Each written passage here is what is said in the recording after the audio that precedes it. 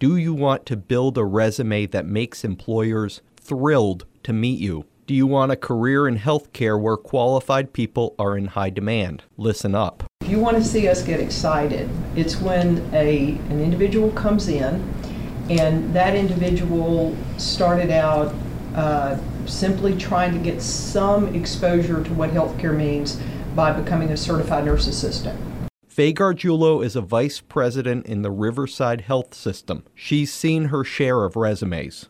We really love physicians who have made their way to being a physician through what many would call a non-traditional route. They work as an RN and they get their credibility and they get their confidence and they say, you know what, I think I want to become a nurse practitioner. And again, they've been working as a nurse for a while, so they've helped to offset maybe some of the accumulation of debt. And then you look down on that CV, that resume, and you say, wow, after they were a nurse practitioner for a while, they decided they wanted to go back and become a physician. That stair-step approach to learn as you go is becoming to me one of the most highly valued individuals in the industry. They are so good at critical thinking.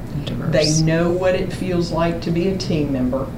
They know how to respect what every team member brings because they have walked many miles in those moccasins.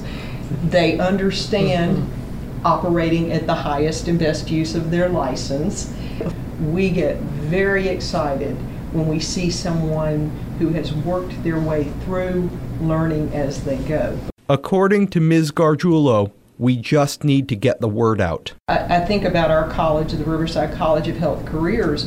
If you do something as simple as look at the accreditation programs that are offered there, maybe some of it is how we get those descriptors out to the public and then invite their curiosity as well as the curiosity of the teachers out there in the as early as the junior high and high school levels.